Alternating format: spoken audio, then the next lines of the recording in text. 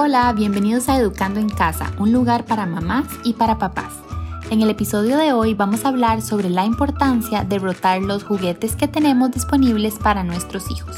Además, les voy a dar una guía para lograr tener un espacio que inspire y motive a sus hijos a jugar y aprender. Rotar juguetes tiene muchos beneficios. Nuestros hijos van a involucrarse mucho más con los juguetes que tenemos disponibles. Limpiar y ordenar va a ser mucho más fácil para ellos porque saben a dónde va cada cosa. De esta forma nos vamos a dar cuenta si tenemos juguetes que realmente nuestros hijos no están utilizando y que probablemente no van a usar. Les comparto los pasos para comenzar a rotar juguetes. El paso número 1 es observarlos. Apunten en un cuaderno cómo están jugando sus hijos, con qué juegan y de qué juegan. Obsérvenlos jugar un poco cada día y traten de no involucrarse en el juego. Les comparto unas preguntas para tomar en cuenta a la hora de observarlos. ¿Tiene interés por algún juguete en especial? ¿Cómo está interactuando con el ambiente? ¿Se mueve mientras juega o tal vez está sentado?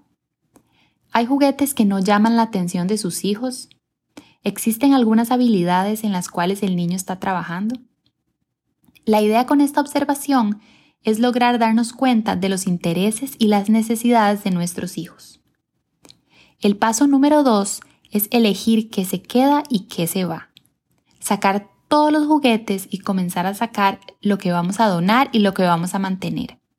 También vamos a poner en otro lado lo que vamos a mantener para estar rotando. El paso 3 es preparar el ambiente. Les recomiendo colocar los juguetes o materiales en un mueble donde el niño pueda ver lo que hay disponible. Los recipientes llenos de juguetes muchas veces lo que crean es desorden. Yo trato de mantener pocos juguetes en recipientes, legos, bloques de madera y unos imanes. Más que todo, juguetes para construir. Pueden agregar un área de lectura, una mesa para hacer actividades de arte o para otro tipo de trabajo. Me gusta mucho colocar todos los materiales pequeños, piezas sueltas o tarjetas en canastas o recipientes para mantenerlos en orden. El paso 4 es elegir los juguetes. Utilizando las notas de las observaciones que realizamos mientras nuestros hijos jugaban, vamos a elegir los juguetes que pensamos que van a disfrutar más. Recuerden que menos es más. Es mejor tener pocos juguetes afuera y estarlos rotando que tener un montón que ni siquiera van a utilizar. Una guía es utilizar la cantidad de meses para saber cuántos juguetes tener disponibles. Ejemplo, si nuestro hijo tiene 6 meses, le vamos a ofrecer en un mueble solamente 6 juguetes. Y para niños más grandes, tratar de mantener no más de 12 juguetes o materiales. Si nuestros hijos van al kinder, entonces no tenemos que tener tantos. El paso 5 sería guiar al niño. Cuando el área de juegos está lista, lo ideal es enseñarle al niño cómo quedó y explicarles que debemos recoger el juguete cuando terminamos de jugar. Esta parte se practica cuando modelamos y le demostramos a los niños a guardar después de jugar. La repetición es la clave. El paso número 6 es hacer lo mismo una y otra vez. ¿Qué tan seguido tenemos que rotar los juguetes? Yo les recomiendo no dejar que pase más de un mes. Lo ideal es hacerlo cada 1 o 2 semanas.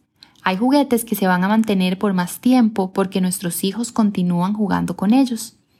Traten de cambiar los juguetes que sus hijos no han utilizado por 1 o 2 semanas. Aquí es cuando vamos a utilizar los juguetes que guardamos.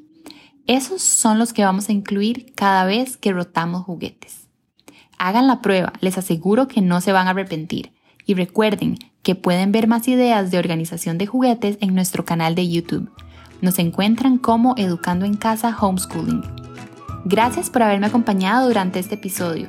Si les gustaría ver más actividades e ideas para trabajar con niños, pueden ir a educandoencasablog.com y seguirnos en las redes sociales.